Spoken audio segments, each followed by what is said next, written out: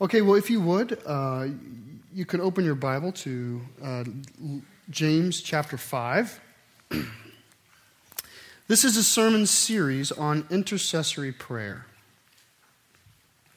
which is prayer on behalf of others, interceding on someone else's behalf, or being prayed for by someone else. And I want to be clear from the beginning that I'm not in any way diminishing the value of you praying on your own behalf. That's valid prayer. It's healthy. Obviously, there's aberrant versions of every form of prayer. So there's selfish prayers, and then there are self-oriented prayers, and they're quite different. But for the month of January, our focus is on intercessory prayer, which specifically is you praying on behalf of someone else, or you going to somebody and saying, I need prayer. Would you please pray for me? And asking them to pray for you. And we'll be in and out of James and the Old and New Testament over the month. Before we do that, something I think is useful by way of introduction here. We went to the beach this September, and it was the first time that I'd ever actually driven over the Indian River Inlet Bridge, the new one. For years, I've driven right beside it, wondering if it would ever actually become a bridge. That's the bridge. For those of you who go to Delaware beaches, it's the bridge there. And every time we find ourselves in that sort of situation, we scoff the construction as though, I can't believe they're not done yet. As though it takes a week to do these sorts of things. And, we act as though the little detour to the left is so hard and so difficult. And then I got to thinking, do you remember when you had to take Route 13 to the beach? You remember that? Highway 1 is the best thing that's ever happened to this state. I mean, it used to be hard to get to the beach. Very hard. And everybody was trying to escape the come home time, but we'd all escape to the same time block. And you'd 3 hours on the way home. And there's things like that used to be hard but are now easy. Roll down windows. One of my children saw a roll down window last year and did not know what it was. It was, Dad, what is that? And I had to explain what a roll down window was, and they thought it was cool. It was like, why can't we have a car with a roll down window? Or mail.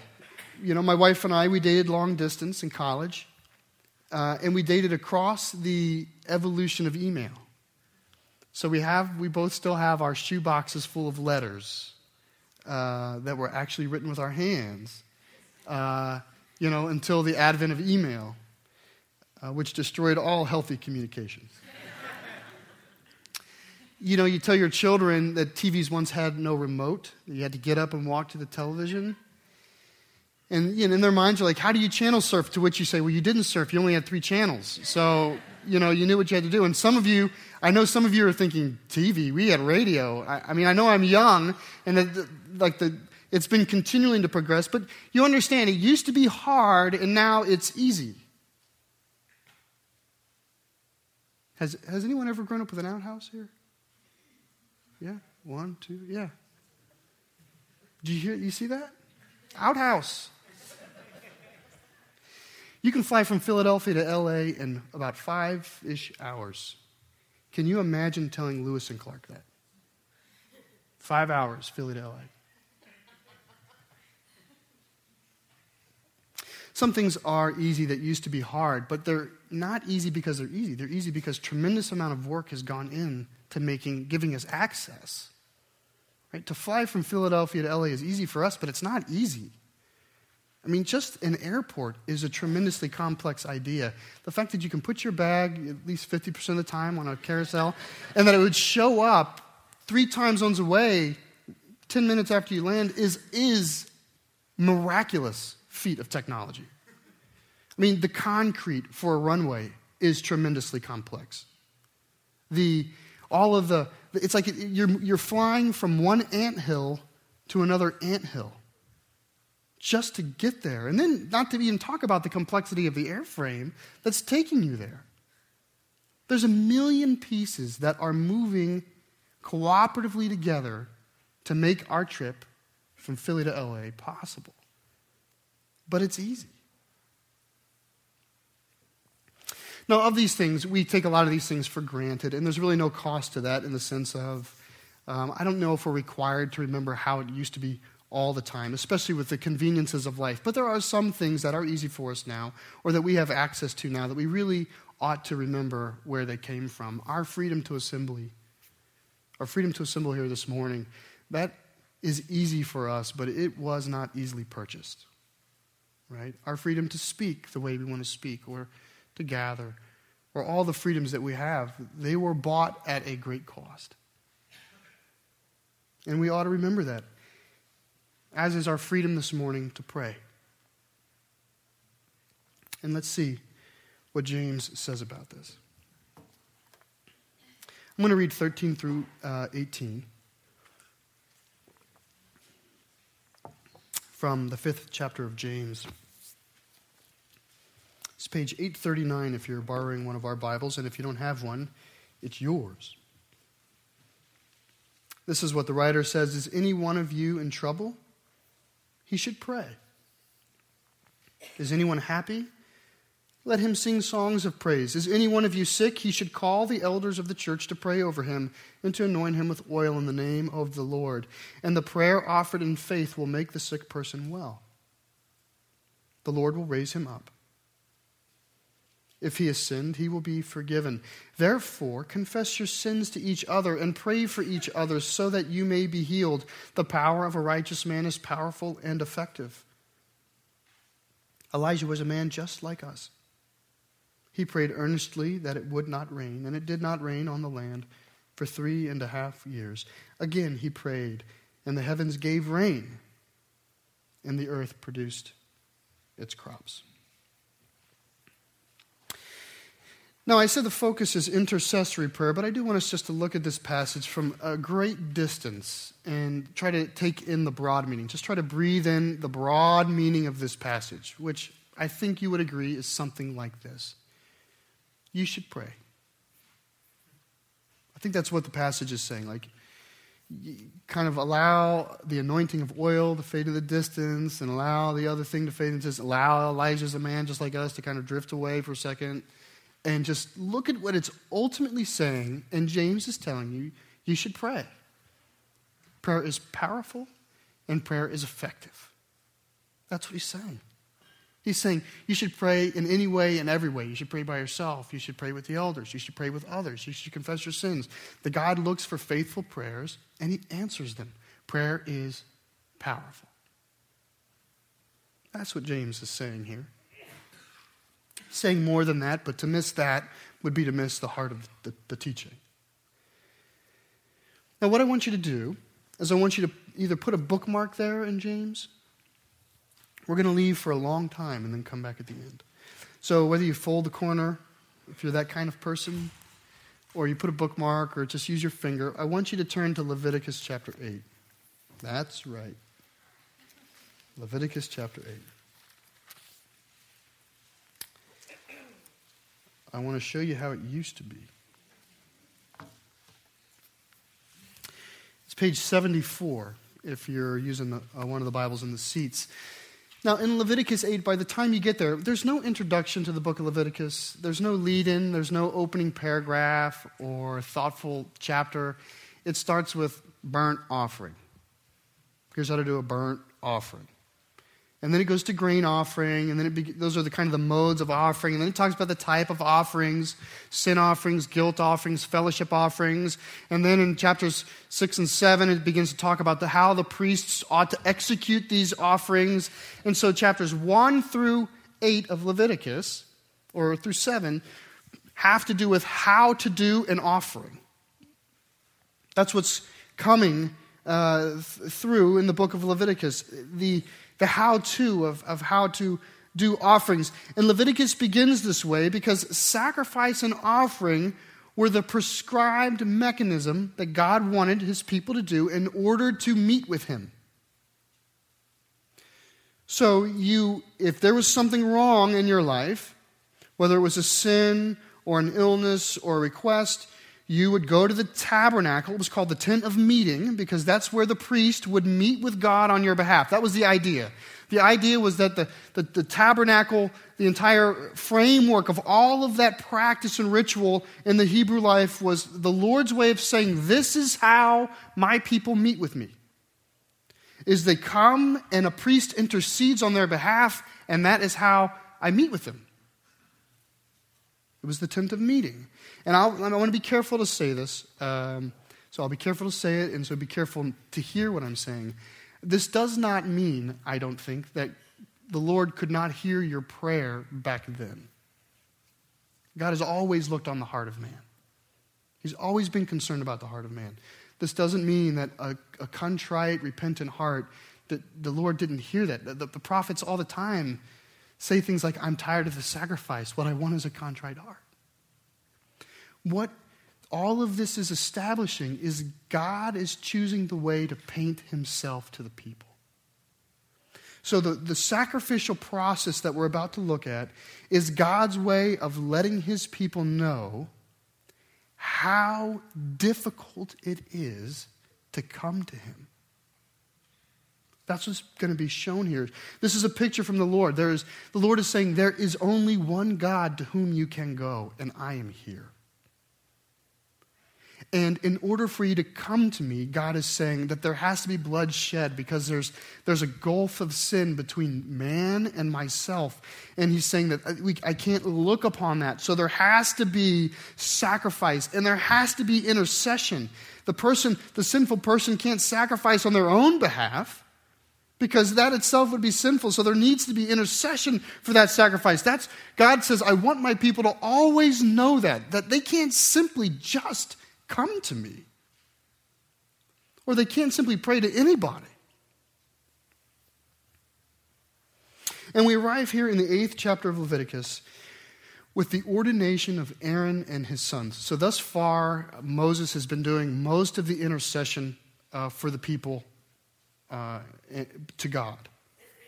But this is the point in Scripture where the Lord ordains Aaron and his sons to begin to serve the priestly functions in the tabernacle. And we're going to read a lot, not too much, but a lot. And the reason I want to read a lot is I want you to feel it.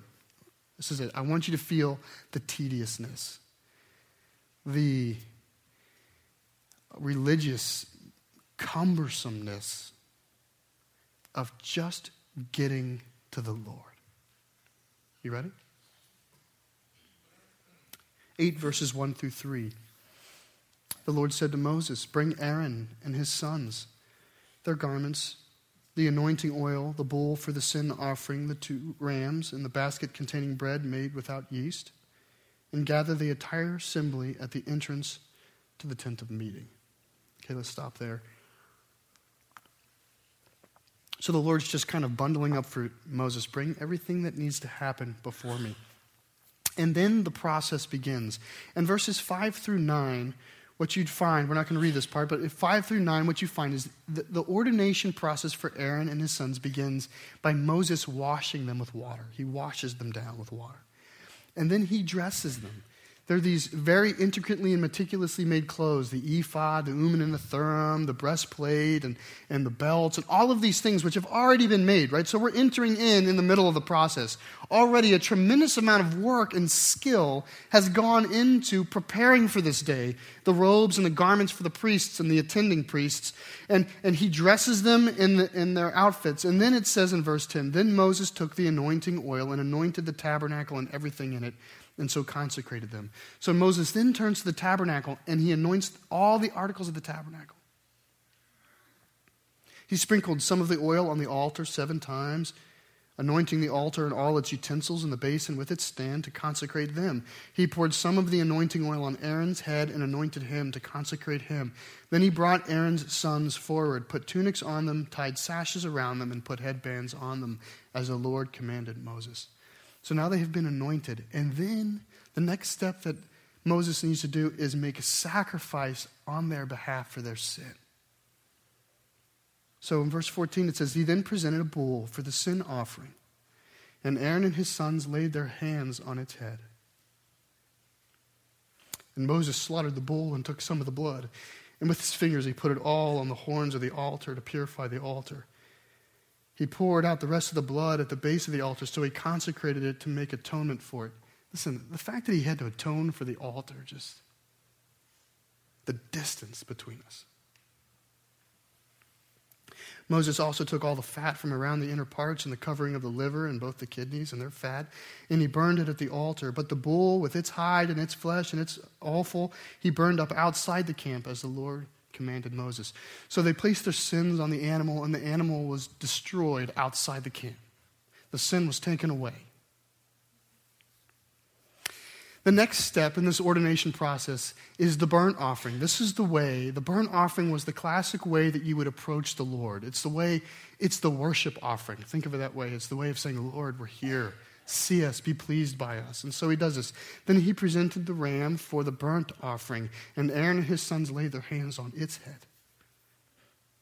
Then Moses slaughtered the ram and sprinkled the blood against the altar on all sides. And he cut the ram into pieces and burned the head and the pieces of the fat. And he washed the inner parts of the legs with water and burned the whole ram on the altar as its burnt offering, a pleasing aroma, an offering made to the Lord by fire, as the Lord commanded Moses. And following that, for this ordination, now there needs to be a sacrifice of a ram for the ordination of Aaron and his sons. And this is what happens. And it will sound very peculiar. Just enjoy it. Just enjoy the peculiarness of it. He then presented another ram, a ram for the ordination, and Aaron and his sons laid their hands on its head. Moses slaughtered the ram and took some of its blood and put it on the lobe of Aaron's right ear and on the thumb of his right hand and on the big toe of his right foot. And Moses also brought Aaron's sons forward and put some blood on the lobes of their right ears and on the thumbs of their right hands and on the big toes of their right feet. Then he sprinkled blood against the altar on all sides, and he took the fat tail, and all the fat around the inner parts and the covering the liver and both kidneys and their fat and the right thigh. Then from the basket of bread made without yeast, which was before the Lord, he took a cake of bread and one made with oil and a wafer, and he put these on the fat portions and on the right thigh. He put all these in the hands of Aaron his sons, and he waved them before the Lord as a wave offering. Then he took them from their hands and burned them on the altar on top of the burnt offering as an offering, a pleasing aroma, an offering made to the Lord by fire. He also took the breast, Moses' share of the ordination, and waved it before the Lord as a wave offering, as the Lord commanded Moses. That's the ordination offering. So they're ordained, right? Not quite. So they have to eat this meal, and then it picks up in 33. This is what the Lord says, what Moses says on behalf of the Lord. Do not leave the entrance to the tent of meeting for 7 days, until 7 days of your ordination are complete. For your ordination will last 7 days. What has been done today was commanded by the Lord to make atonement for you. You must stay at the entrance to the tent of meeting day and night for 7 days and do what the Lord requires so you will not die. For that is what I have been commanded. So Aaron and his sons did everything the Lord commanded through Moses. So they go through that entire process of the washing and the clothing and the anointing and then the sin sacrifice and then the burnt offering and then the ordination sacrifice. And then they sit there, and then Moses turns to them and says, for 7 days you have to remain in the tent. You cannot go into the tent of meeting because you're not ready to meet the Lord. You're not yet fully ordained, but you can't leave the tent of meeting either. You can't go home because right now you're consecrated and set apart. You're on the way to meeting the Lord. So the last thing you'd want to do is leave, and the consequences are be careful because you don't want to die right now. This is how serious it is. You're close enough to the Lord that his eye is on you, so you cannot leave, but you are not so ready yet to go actually meet with the Lord.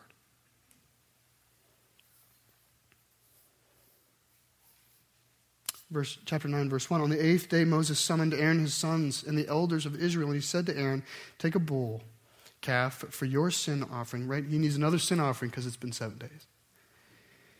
How much sin can you do at the entrance to the tent of meeting? Both without defect, and present them before the Lord. Then say to the Israelites, take a male goat for a sin offering, and a calf and a lamb, both a year old without defect, for a burnt offering, and an ox and a ram for a fellowship offering to sacrifice before the Lord, together with a grain offering mixed with oil. For today the Lord will appear to you. And if you just follow through that chapter, this is what you see. In verse 8, Aaron makes a sin offering for himself, just like he did before. He sacrifices an animal to the Lord as a sin offering for himself. And after the sin offering, he makes a burnt offering, right? Now that I've been atoned for, now I can approach you and worship, is the idea. And then after he's taken care of, he's done his sin offering, and then he's done his burnt offering, he takes the animals from the people and makes a sin offering on their behalf, and then a burnt offering on their behalf. And then since the whole assembly is there, he makes a fellowship offering on their behalf, and at that point he blesses them. And finally, in the 23rd verse of the 9th chapter, Moses and Aaron go into the tent of meeting. And it says this in 24, when they come out, fire came down out of the presence of the Lord and consumed the burnt offering and the fat portions on the altar. And when all the people saw it, they shouted for joy and fell face down. We finally met God. Man, just to meet the Lord. Just to meet the Lord. And it's worth noting, a few sentences later, Aaron's sons are struck dead because they made a mistake. All of this just to meet with the Lord. This is God's prescribed method of intercession for his people. From this point on, what would happen is if you had a sin, you'd have to go and the priest would have to intercede in the mornings for themselves, and then they'd intercede for you. And if there was a problem, they would intercede for you. And it always involved sacrifice and offering. And the Lord didn't care if you weren't wealthy or poor. They said, if you're poor, that's fine. Bring a small thing. But you always have to know that you have to bring something. That there has to be this effort to go to the tabernacle and make a petition.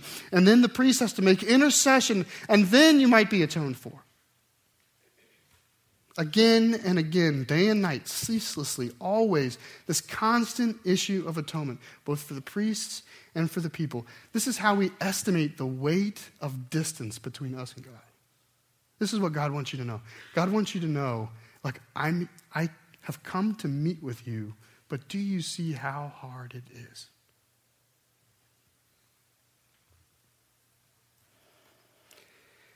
And then in the grand revelation of God, if you can fast forward to the entrance of Christ, it is all made right.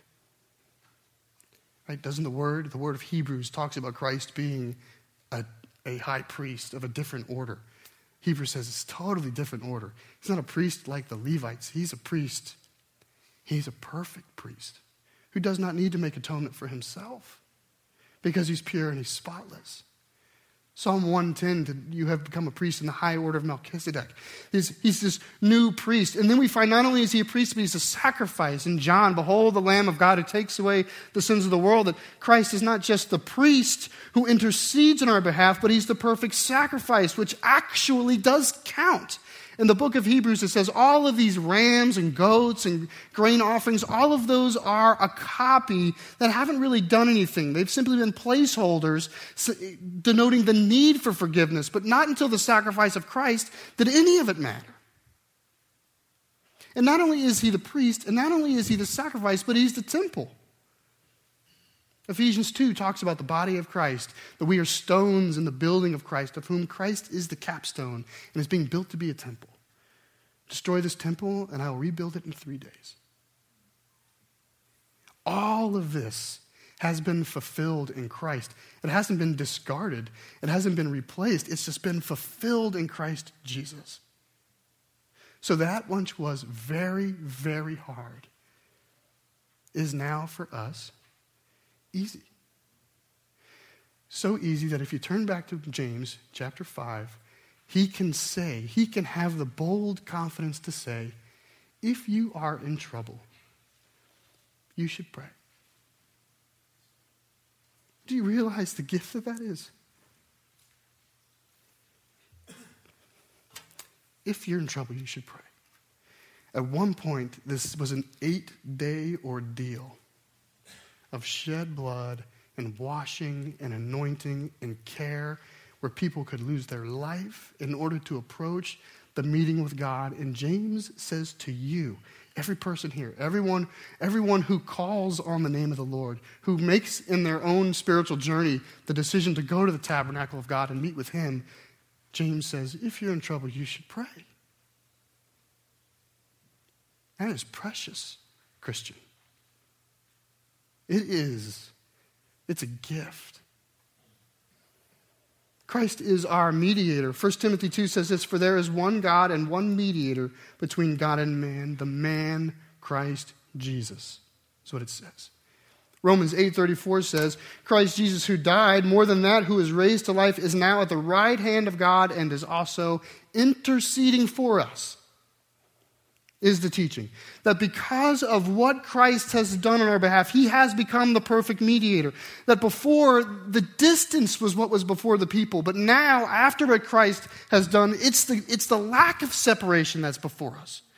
Before, when all of this was being done, the people were reminded constantly of, I cannot meet with the Lord very easily. It's hard to meet with the Lord. My sin is before the Lord. When Christ comes and has fulfilled the image, the whole idea is there is no longer separation between God. In fact, in Romans 8, the way he finishes that very chapter is, "For I am convinced that neither death nor life, nor angels nor demons, neither the present nor the future, nor any powers, neither height nor depth, nor anything in their creation will be able to separate us from the love of God which is in Christ Jesus." And James says it this way: if you're in trouble, you should pray. Prayer is a blessing. It is how we go to the tent of meeting with God. There are other ways. Prayer is a primary way that we meet with the Lord. How important must it be?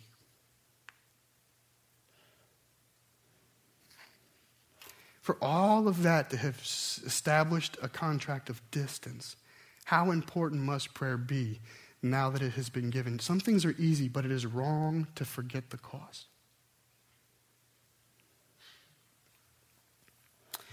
I want to add two ideas around this idea of the blessing of prayer that have to do specifically with intercessory prayer. Here's the first idea.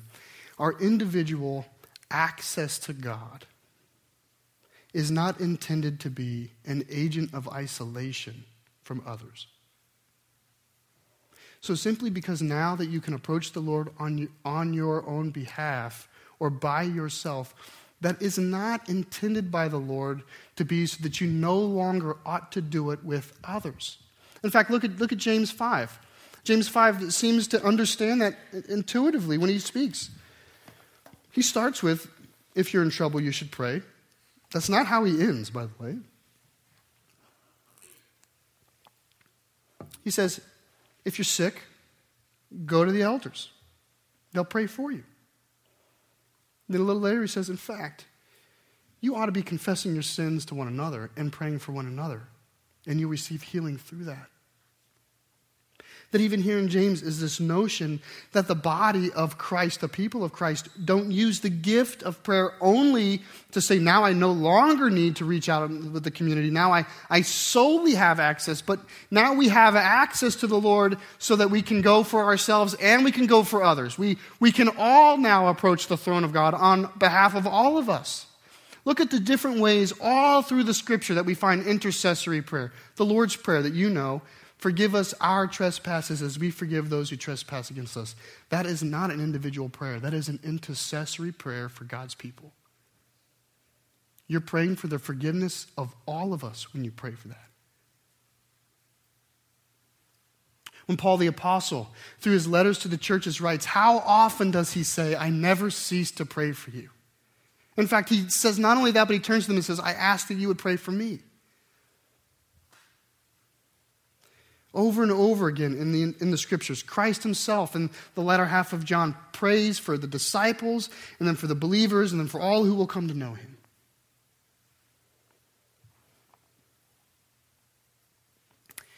We should note that our opportunity to pray to the Lord is the effect of Christ interceding on our behalf. And we should therefore do likewise. The more you become like Christ, the more you try to draw to who he is, the more you'll be drawn to pray for others and to ask others to pray for you. Let me say it this way. Prayer, if you want to think of it this way, prayer is the fulfillment of the great commandment to love the Lord your God. when you do pray, when you come to the Lord in prayer, what you're saying to the Lord is, Lord, I am choosing to come to you. Rather, I'm forsaking all other gods, and I'm coming to you with this need. We do not always do that. Very often, before we pray, we seek the other gods in our life. We seek to solve and fix and solve and fix. And at long last, when we finally put away our idols and we go to the Lord, prayer is a way that we come to the Father and we say, you alone are God, and you alone have the power to see the problem and produce the fix. So prayer is a mechanism of fulfilling the first great commandment. To love the Lord our God. When we go to the Lord in prayer, that's what we're doing. We're fulfilling that in part. Intercessory prayer is fulfilling the two great commandments. It is loving the Lord and it is loving your neighbor. It is the fulfillment of all of the law and the prophets. Because now you're not only going to the Lord in prayer, you're not only saying, Lord, I'm coming to you and not to all these things. And not only are you saying to the Lord, Lord, you alone can see the problem, and Lord, you alone have the perfect, good, and pleasing will, Lord. May thy will be done. May I see your will and then pray it to you, Lord. May I understand it. Not only are you doing that, but you're doing it on behalf of someone else.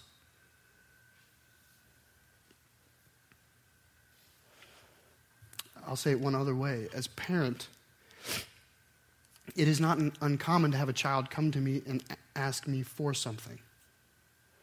Dad, can I have that? That's not bad. Again, I'm not against that. We ought to go to the Lord and ask for him for things. I would rather my children come to me and ask me for something than go around me and take it. Or go to some other person and ask for it. So I'm fundamentally grateful that my children know that I'm the person to come to ask for things. That's a recognition of who I am. But you know how we are as children. We can go to our parent and say, may I have, may I have, may I have, may I have. And sometimes that's good and sometimes it's selfish, but it is wholly different. It's wholly different and such a blessing when, as a parent, the brother or sister comes to me and says, my brother really needs something. I just think, this is what I believe. I believe the Lord hears with special ears prayers made out of love for other people. Because he knows you are fulfilling the first commandment and the second commandment. He sees that you're loving him and you're loving others. And I believe his heart, the key to unlock his heart and to give the answers is not to keep it to yourself and pray, but to share it, to be prayed for. And that's why we're spending this month in intercessory prayer.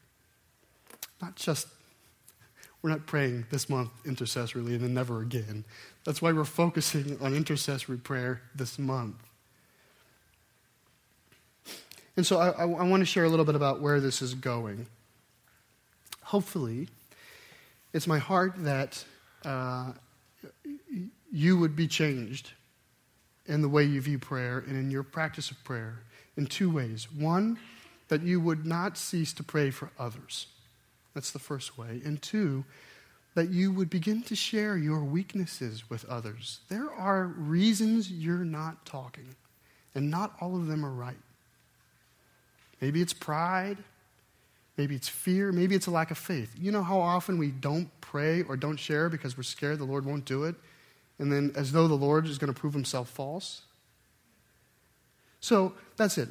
First, my deepest desire is that you would begin to pray more diligently for other people, that you would take time and establish time to be in prayer for others. My second is that you would begin to receive prayer on your behalf. And some of you are so good at this, and some of you are silent. But additionally,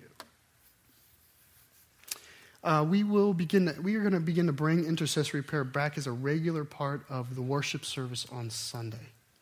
And we're taking the month, part of the reason we're doing this month is to teach in that direction so that it doesn't come back as something less than it ought to be. So let me just describe to you a little bit about what's going to happen in the near future. In the near future, what will happen is during the worship set, as you're standing and you're singing, and you're worshiping the Lord, what will likely happen is a man and a woman and the pastor will come down front, and the worship leader will say, if anyone needs intercessory prayer, there's people here to receive you. And there'll be a few people down here while everyone's singing, and you'll have about a minute or so just to move to the front, be prayed for, cared for. If it's something big, you can go into the hallway or the prayer room and continue to pray about it. But it's simply to begin to model and exercise on Sunday what we ought to be doing on Monday. And in order to do this, I need some volunteers. I'll need help. And specifically, probably my biggest need is for ladies. I think it is no small thing to have a lady there to pray for other women. And I have the deacons. I can kind of call the deacons to help me out. But with regards to women praying for women, I encourage anybody who has a heart to participate in this to see me and share their heart with me. But I will say to the women, at this time, I have a very short list.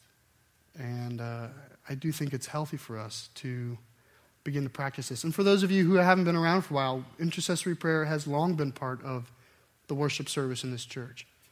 And so it's been a while to figure out how to bring it back in a good and healthy way. Thank you. Amen. Will you pray with me? Let's bow our heads.